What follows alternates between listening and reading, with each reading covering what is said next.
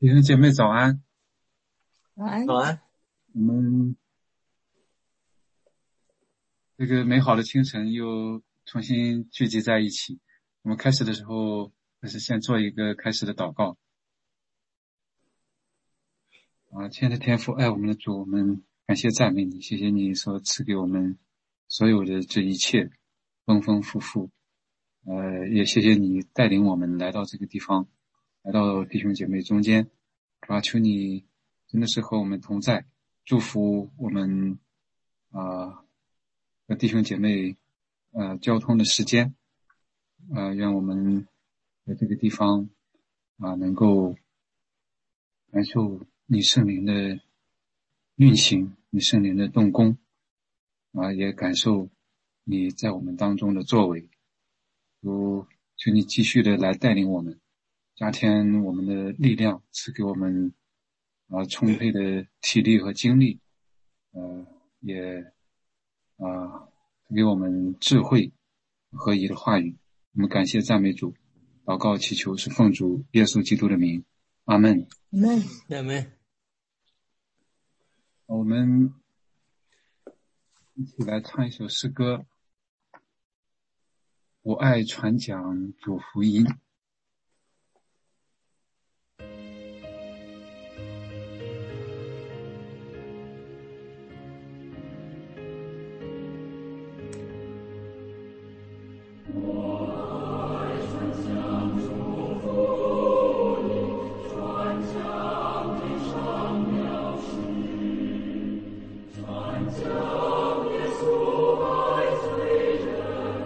传讲好为人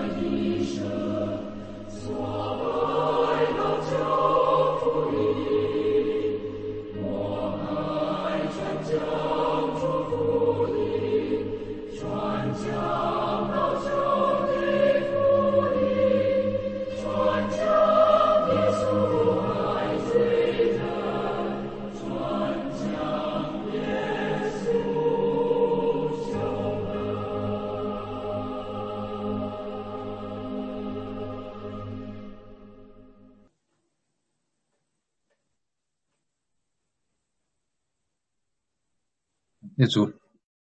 古旧的福音，它是就是异常的宝贵。我们今天来到使徒行传第14章，保罗巴拿巴第一次的宣道旅程。这一章接着上面第13章，他们在以哥念传道，在路斯德传道，然后回到叙利亚的安提阿。经过的地方这一章里面比较多，记述比较简明，但是也有各种各样的情况，我们一起来看，它对我们今天有什么样的启示，我们一起来分享。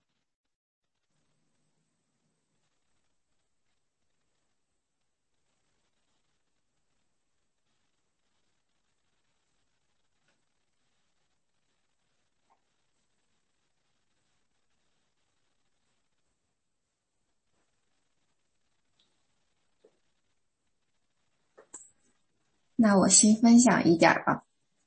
就是14章，我看到就是保罗和巴拿巴医治那个从小就是那个两脚无力的人，然后众人看到他行的这个神迹，就称他们为宙斯，然后还那个给他们献祭。然后那个保罗和巴拿巴就非常的痛心，非常的警醒，然后立刻撕裂衣服，对他们说，我们和你们是一样的人，就是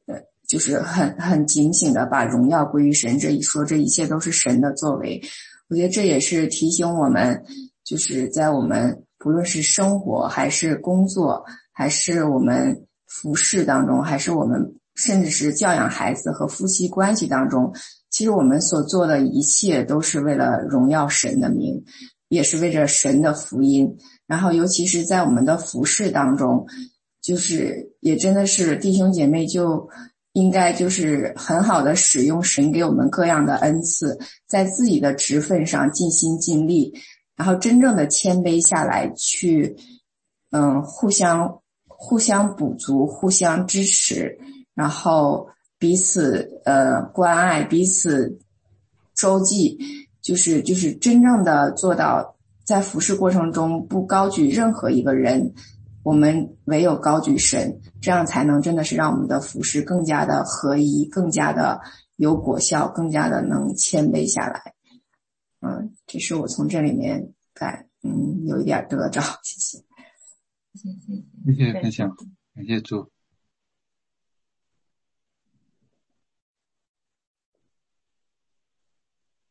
接着真来讲了啊，我们都是一样，我们都是人。我以前发火的时候就会说，你是基督徒啊，你看你整天学圣经，你去教会，你怎么这样呢？我把这样看成了神一样的，就觉得他没有缺点，他就是应该十全十美的，所以发火起来会这样。你去教会，我不去教会了，就把所以实际上他也是人，我也是人，就不能把对方看的我们都有缺点。然后我学了另外一门课以后，我就知道男的女的思维还不一样，所以要自己要不要太，就是不要要求太高了，就是要回到现实生活当中，我们都是人呀，我们都有缺点。OK， 我就分享这一点。谢谢。我也想分享从今天的经文所学习的功课。的确，我想圣经是非常靠的，把人类的一切的缺点都显露出来，也因此让我们能够从中学习。我想14章记载了2个教会常出现的问题，也是导致很多教会都分裂的问题。第一个问题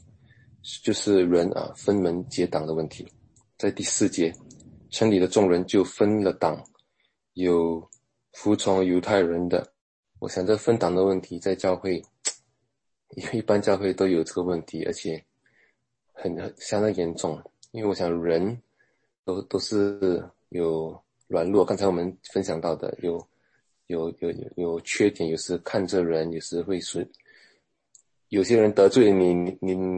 你就不喜欢这些人，你就会喜欢另外一组人。而且我们人有时候也是不是说故意要得罪人，而是人与人之间的也是非常的复杂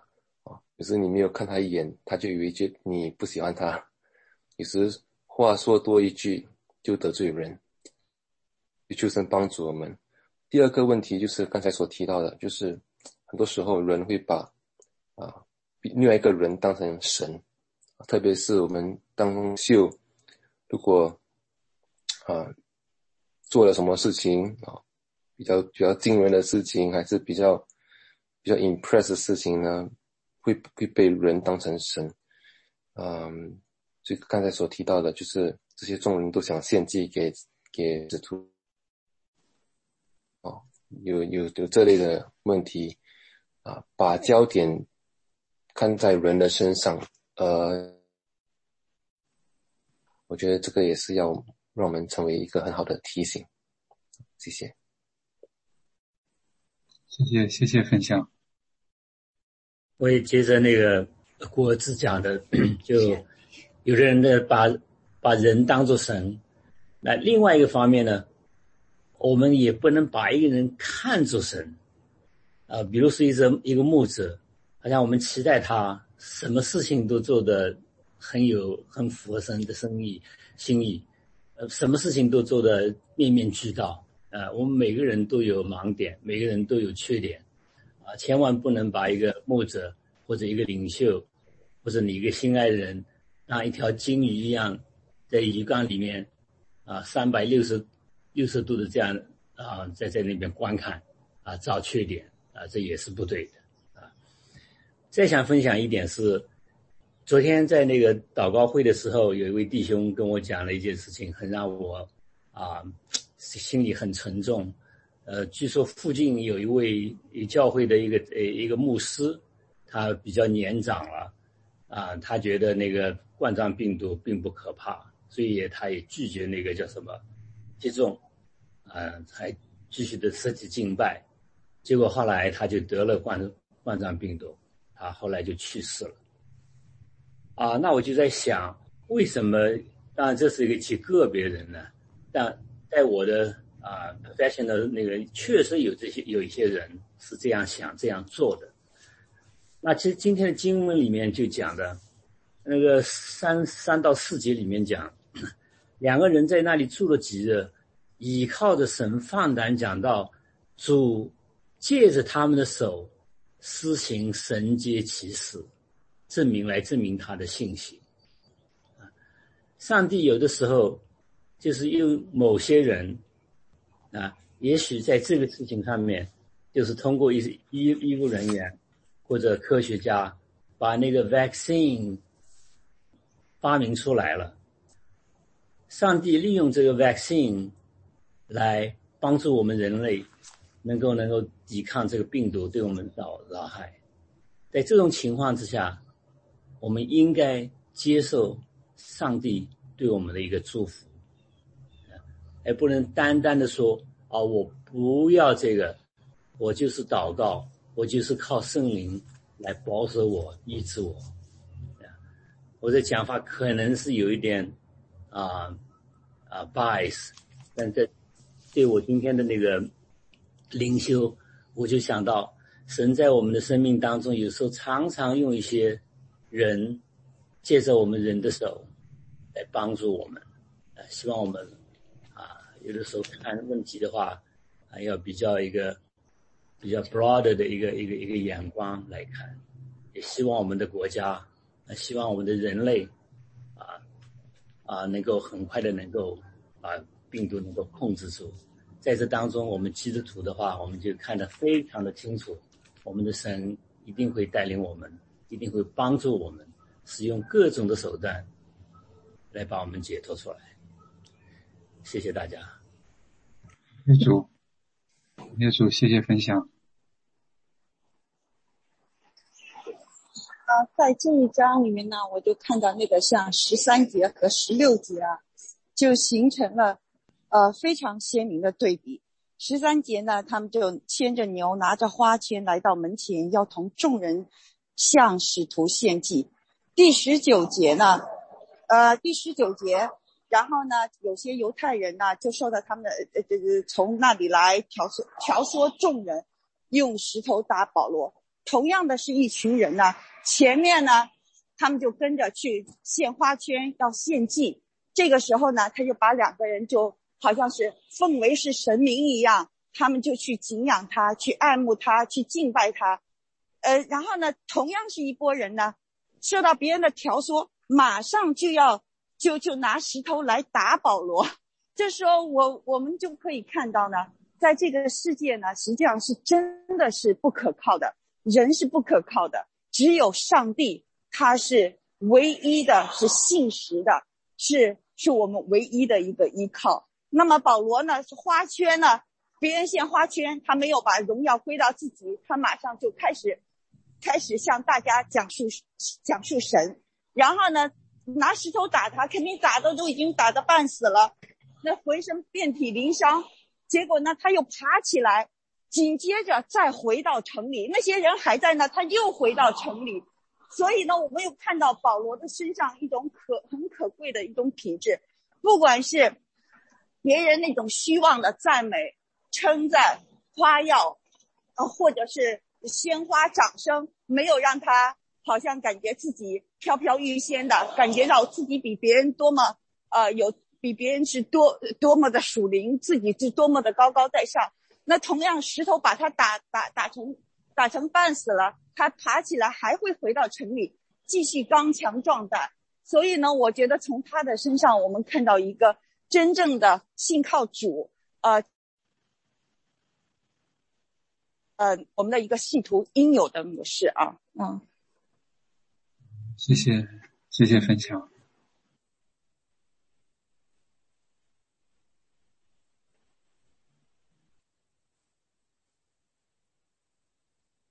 有弟兄或者姐妹要分享吗？刚才听到有声音。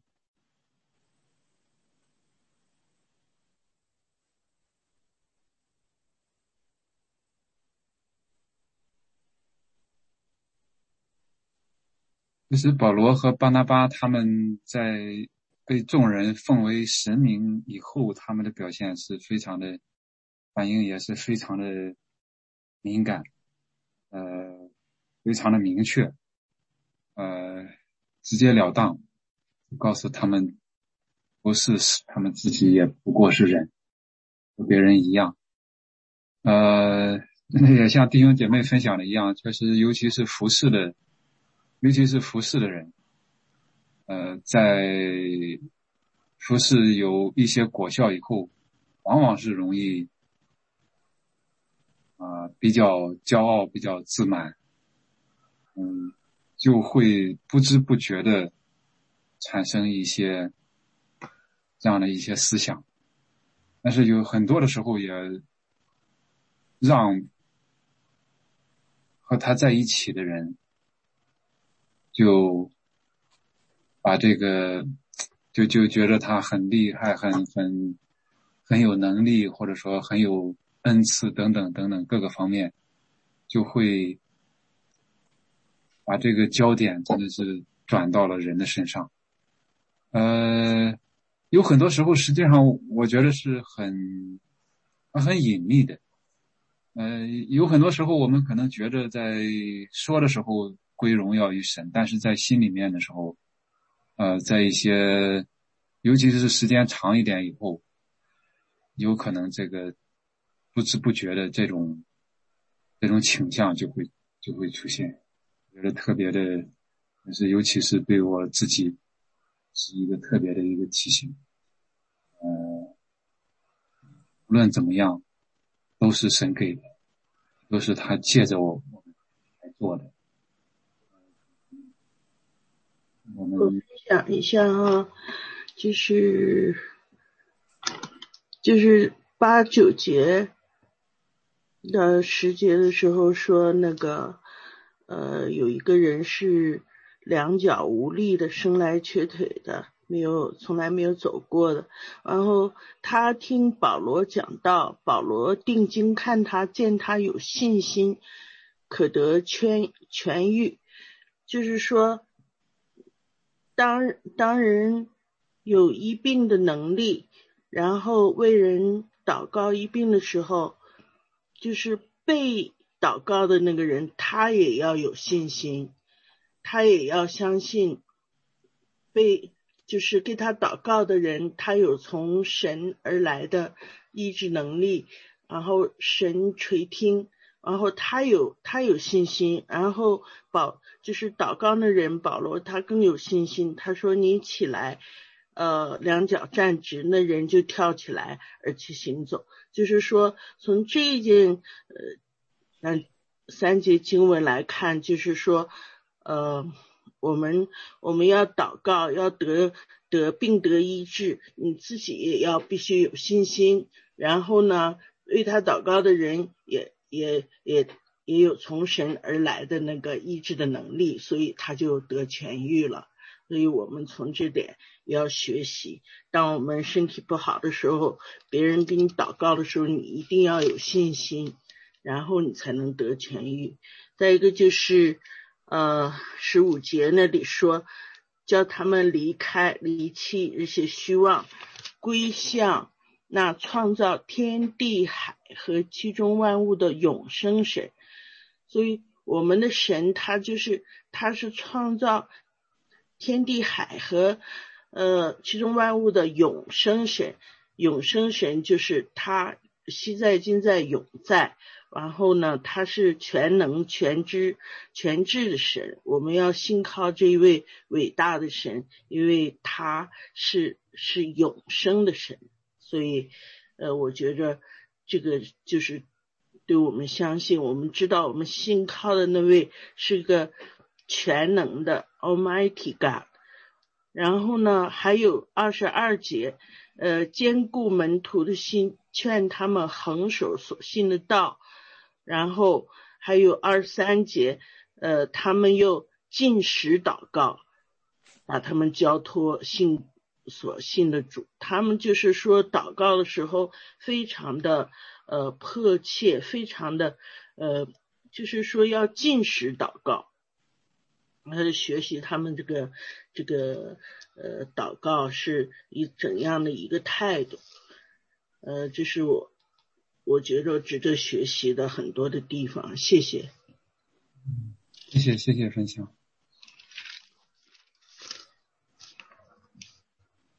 确实弟兄姐妹分享都非常好，我很想回应，但是我不能一一的回应，不再有很多的重复。但是确实这几段里面让我自己也看到保罗巴拿巴他们传福音的时候，无论是众人拥护赞成甚至敬仰，或者说抵挡反对逼迫，实际上对于这个做工的人都是一种考验。反向的这种逼迫，这种迫害抵挡是考验，需要勇气，需要智慧，他们也没有和他硬拼，就是在这个危险很高的时候，他们就到别的地方去传福音了。要有智慧，保护好自己。但是需要做见证的时候，勇敢的来做见证。服侍大有果效的时候，众人把他们奉几乎不是几乎了，这个在这个地方就是奉为神明了，对他们也是一个考验。有的时候这个考验真的很隐秘，很不容易被察觉，有的时候但是也同样的，它不比那个真的觉得它不比那种不反向的那种抵挡危害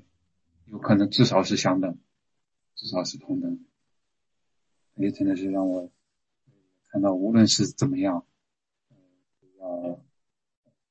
要警醒，还是在关注在主的身上，关注在他的福音上，无论是逆境还是顺境，是真的是时时的常常的来思想，来警觉。就像刚才分享的一样，这后面他们在回程的时候，他们所做的也是给我很多的启示。他们在到过一些地方，然后传了福音，使好些人做了门徒之后，他们就回到之前的地方去，又坚固门徒的心，劝勉他们恒守所信的道。就说我们进入神的国必须经历许多艰难。他们所做的不仅仅是传扬，然后使许多人归信，他们也知道可能时间长了以后，这些信徒也会遇到许许多多的情况，然后他们再回去大家的心，再劝勉他们，然后并且这个地方说的我们进入神的国必须经历许多艰难，这好像是感觉就像门徒培训一样，就像传福音和门徒培训一样，我们在做着这样的事情，并且不仅仅只是讲救恩，讲祝福，讲恩典，并且也讲这种苦难，并不是说我们走上这条道路就真的一帆风顺，鲜花掌声，祝福不断，恩典满满，也会遇到许多的艰难，预备信徒的心，不至于在遇到这样的一些情况的时候，就信心动摇，甚至是失去了这样的信心。也是给我很多的这种提醒。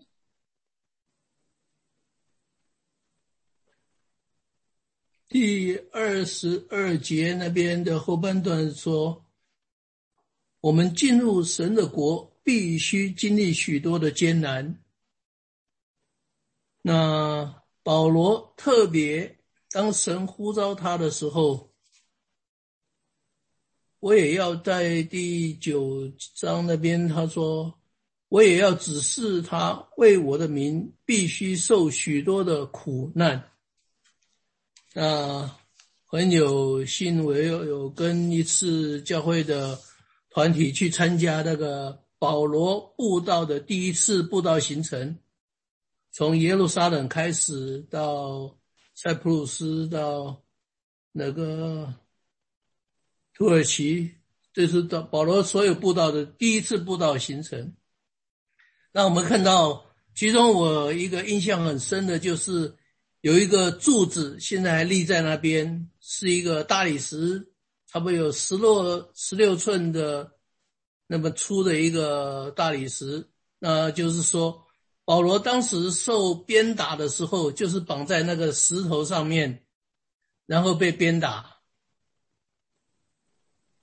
所以保罗为了福音，他没有犯任何的罪，就是为了福音受了许许多多的鞭打。那还有一个在海边的地窖里面，那是3层的地窖，他被关在地窖里面，被锁链绑着等候审判。那地窖里面我们去，虽然现在已经被在很深的地里面，但是就是一个牌子写的保罗当时被关在这个地窖里面，那是又湿又冷的地窖，又黑，没有光线。那神已经告诉保罗，他要为他的福音受许多苦楚，保罗也承担下来了。所以保罗也说过，他受了逼迫、饥寒交迫，然后行路受盗贼的。那我们去的时候，我们有一次要从一个地方到另外一个城市，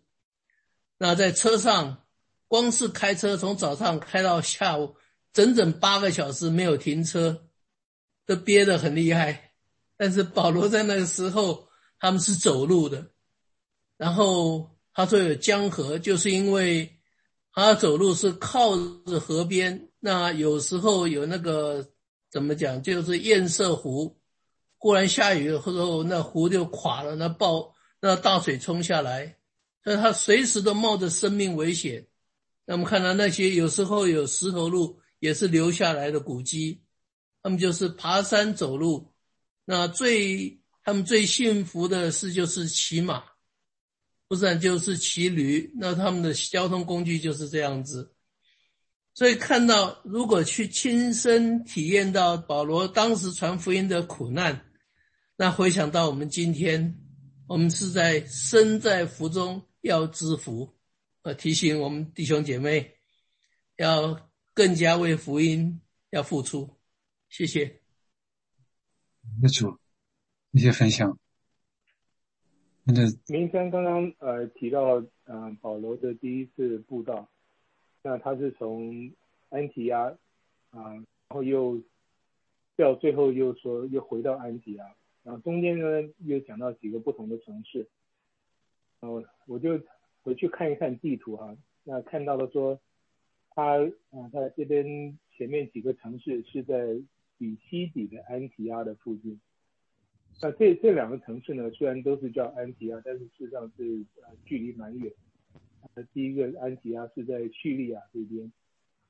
这个比西底的这个安提阿是在西边蛮远的。那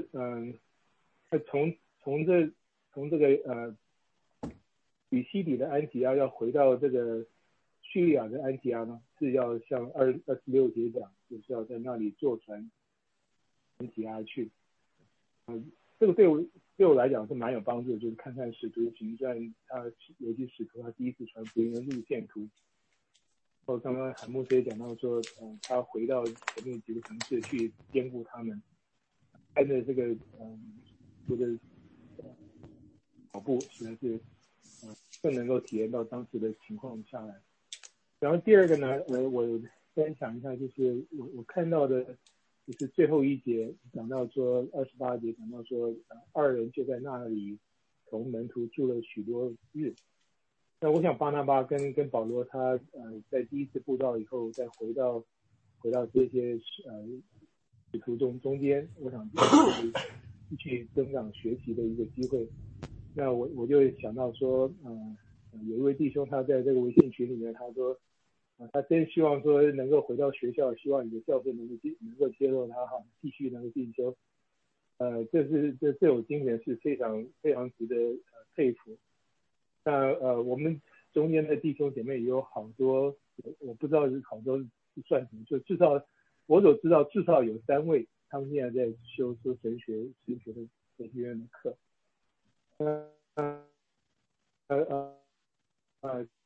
其实不能讲说他们跟保罗一样，他已经能够讲道，能够治病，但是他们在灵命上都是我们的榜样。但是他们愿意回到神的面前去一天下来，他们继续在神学上面有竞争。就好像说这个保罗跟巴拿巴的例子，这也是给我们一个很好的一个鼓励。不管说我们自己与神的关系怎么样，我们都应该要继续的竞争。不管说我们对神的话语的了解到怎么样，都要继续的竞争。好，谢谢。谢谢分享。确实真的要重走那段路，真的感受就是会非常的深。真的想象他们当时的那种环境要经历多么样的这种艰难。我自己在原来的时候也曾经看过那个边云波老弟兄的一首诗应该是无名的传道人讲的太非常非常的感动。但是就是这样许许多多的这样的传扬福音的人，不畏艰险，为这个个人的这种苦难、生死，要去传扬，就是去传讲，就是去把自己献上，然后才有了这后来的这种福音的行动，才有了这个许许多多的教会，真的很感恩。那这个地方他又讲到，在各教会中选立了长老，刚才也有提到，在各个地方的教会当中选立长老。后面的教牧书信里边应该也是，他用的那个也有用这个叫监督的翻译过来，长老监督，但看起来应该是这个无论叫职分还是叫名词，经常是可以互换的。也就是说，这样的人，选立出来带领教会，来服侍会众。这个也让我们看到初代教会他们的治理的这样的一些方式，也可以给我们一些启示和借鉴，并且是像在一开始安提阿教会差派保罗和巴拿巴的时候，也是他们禁食祷告，因为这个应该我们可以说，这个带领人、长老、监督，对一个教会的发展是非常非常重要的，所以他们也禁食祷告，把他们交托所信的主。那也让我们看到，在许许多多的教会当中，有各种各样的治理的方式，也都是有许许多多的考虑，许许多多的具体的情况传承，但是也让我们看到一些初代教会他们的做法，给我们一些启示。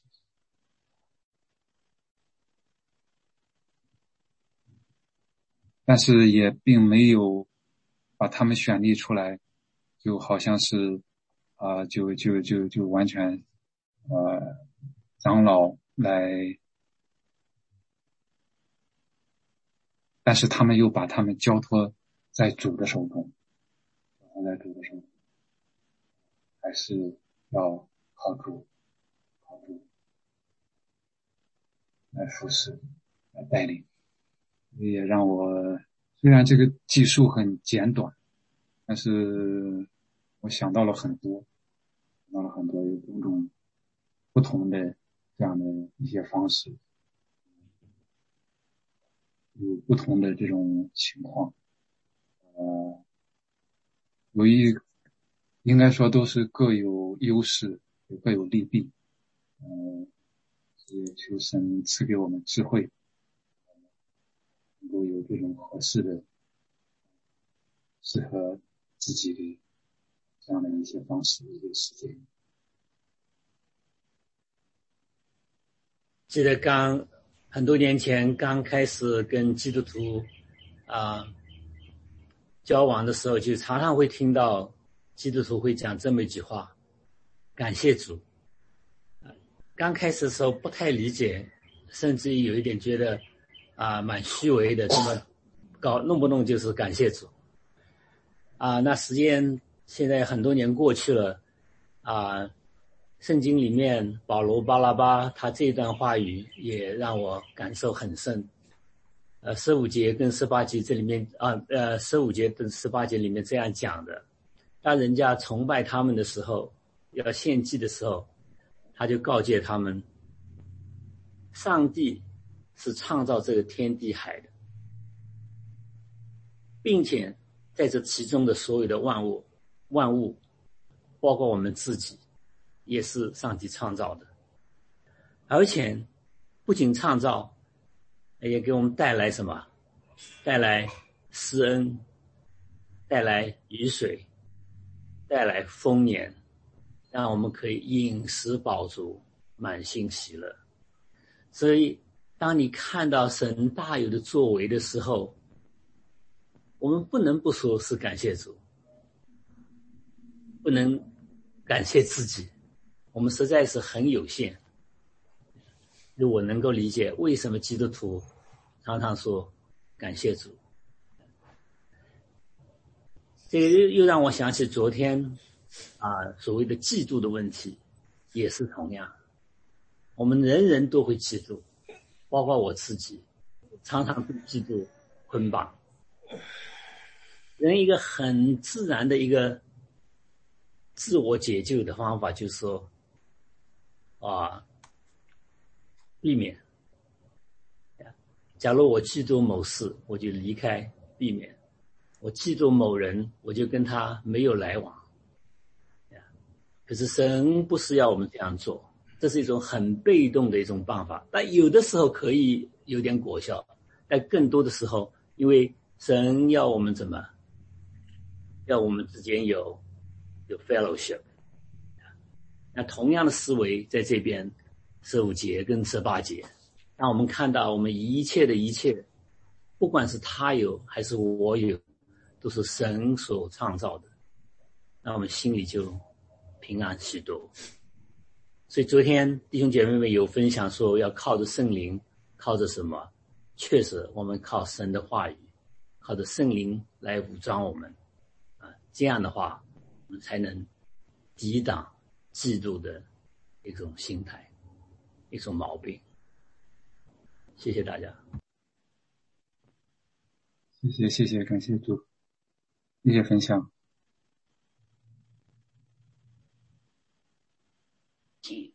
就是大伙已经分享的很多，也非常的棒。就是在乌斯德，他们一会儿，把巴拿巴和保罗当作神，而且请祭司要给他们献祭，一会儿又把巴拿巴把扫罗用石头打死，而且拖到城外，让我想到耶稣人不也是这样对待他吗？一会儿在那个耶稣光荣进城的时候，把衣服都铺在地上，而且说奉主名来的王是应当称颂的。一会儿呢，又也是把他钉到十字架，让我想到就人的特别善变，而且人的心特别无情呀。所以牧师，你现在是蜜月期啊。OK。罗荣给你一个 warning。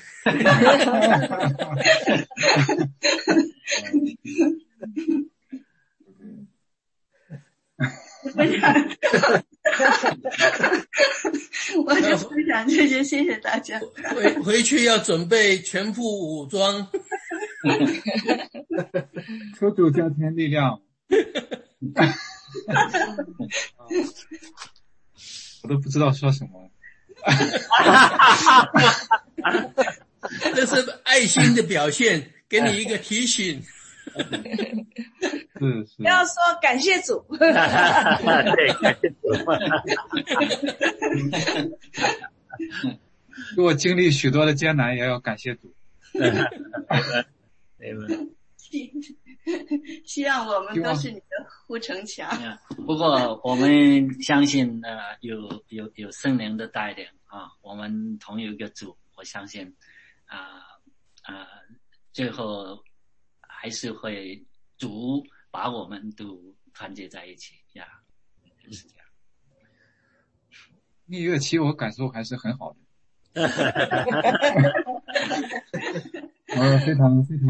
非常感动。有很多时候都感觉心里很过意不去。但是这个时间真的也过得很快。时间有限，我本来的时候就是很想去和许多的弟兄姐妹去去见面，但是现在看来可能这个大部分都不能去单独的去探访。希望在以后的时候通过各样的方式来联络，交通。希望蜜月期长一些。希望之后能宽容忍耐一些。愿神继续带领我们。感谢主。感谢主，感谢主。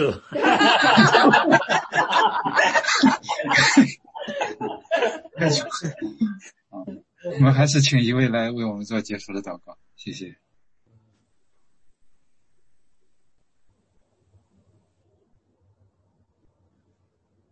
善的天父，真的是感谢让你有归的，感谢你的圣灵带领我们弟兄姐妹，今天在这个美好的清晨，能够聚集在你的面前，来学习你的话语，真的是来分享每一位弟兄姐妹在话语里面看到的亮光，也让我们每一位弟兄姐妹的生命在你里面每天都有长进。真的是愿你的话语我们努力因为你发声，我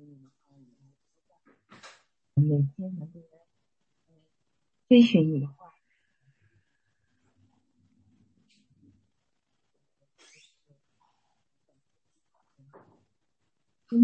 来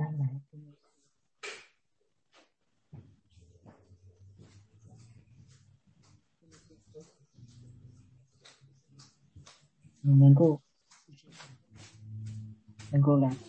来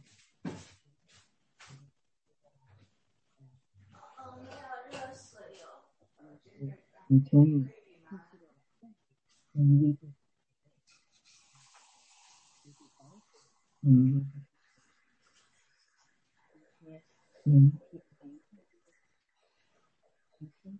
工作